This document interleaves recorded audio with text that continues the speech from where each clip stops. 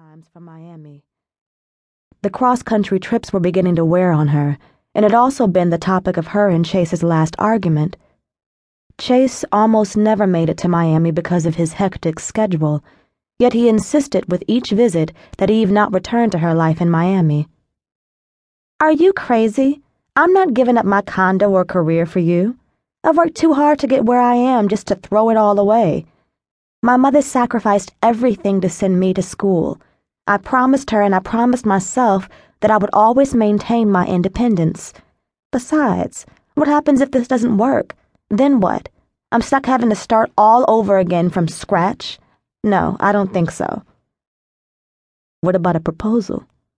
I love you, and I want you here with me every day in every way." "A proposal for what?" Eve quizzed. "Marriage," Chase replied. "Please, you know you're not ready," Eve had said as she folded her clothes into her suitcase. "Do you love me?" Chase questioned. Eve turned toward him. Her heart pounded as she searched his face for any signs of doubt. "You're serious?" She almost hoped he wasn't. From the beginning of their relationship, Eve had strong opinions and hard, fast rules about a lot of things, but none harder than her position on never becoming emotionally involved with a professional athlete. In her line of work, she'd seen enough cases of athletes and their drama with women, finances, women, babies, women, and more women to be a bit leery. With Chase being just 24 and her being 25, in Eve's opinion, their lifestyle of a professional athlete was in no way conducive to marriage and a family. It was an opinion that was first introduced to her by her mother, Nadia Inez, even before choosing a profession that supported her mother's claims. Eve was the product of a one-night stand her mother had had with a professional athlete. After discovering that she was pregnant, Nadia received even worse news.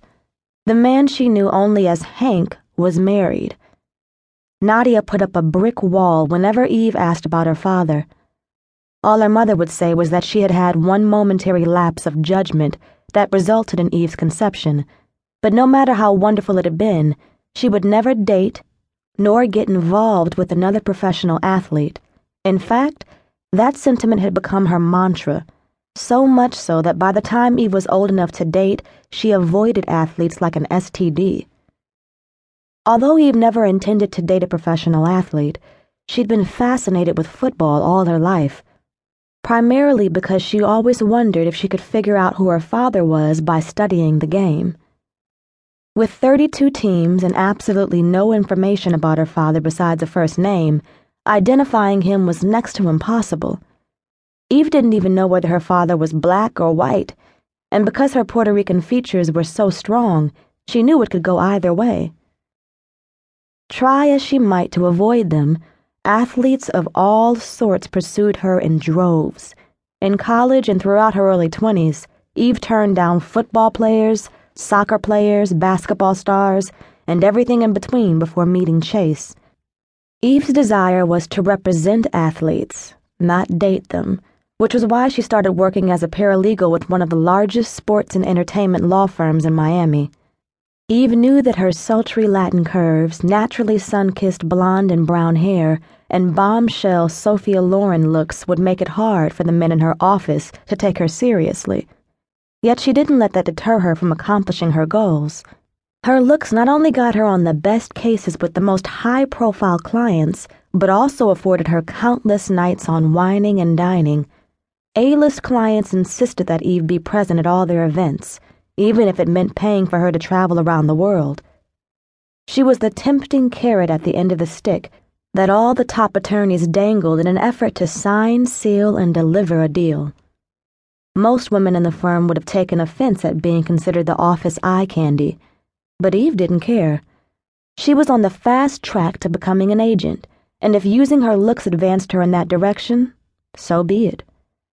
She was the only paralegal at the firm with an expense account, company car, and endless bonuses for just being pretty. Fuck 'em, she thought, because she was getting hers. And as long as she didn't have to compromise her body or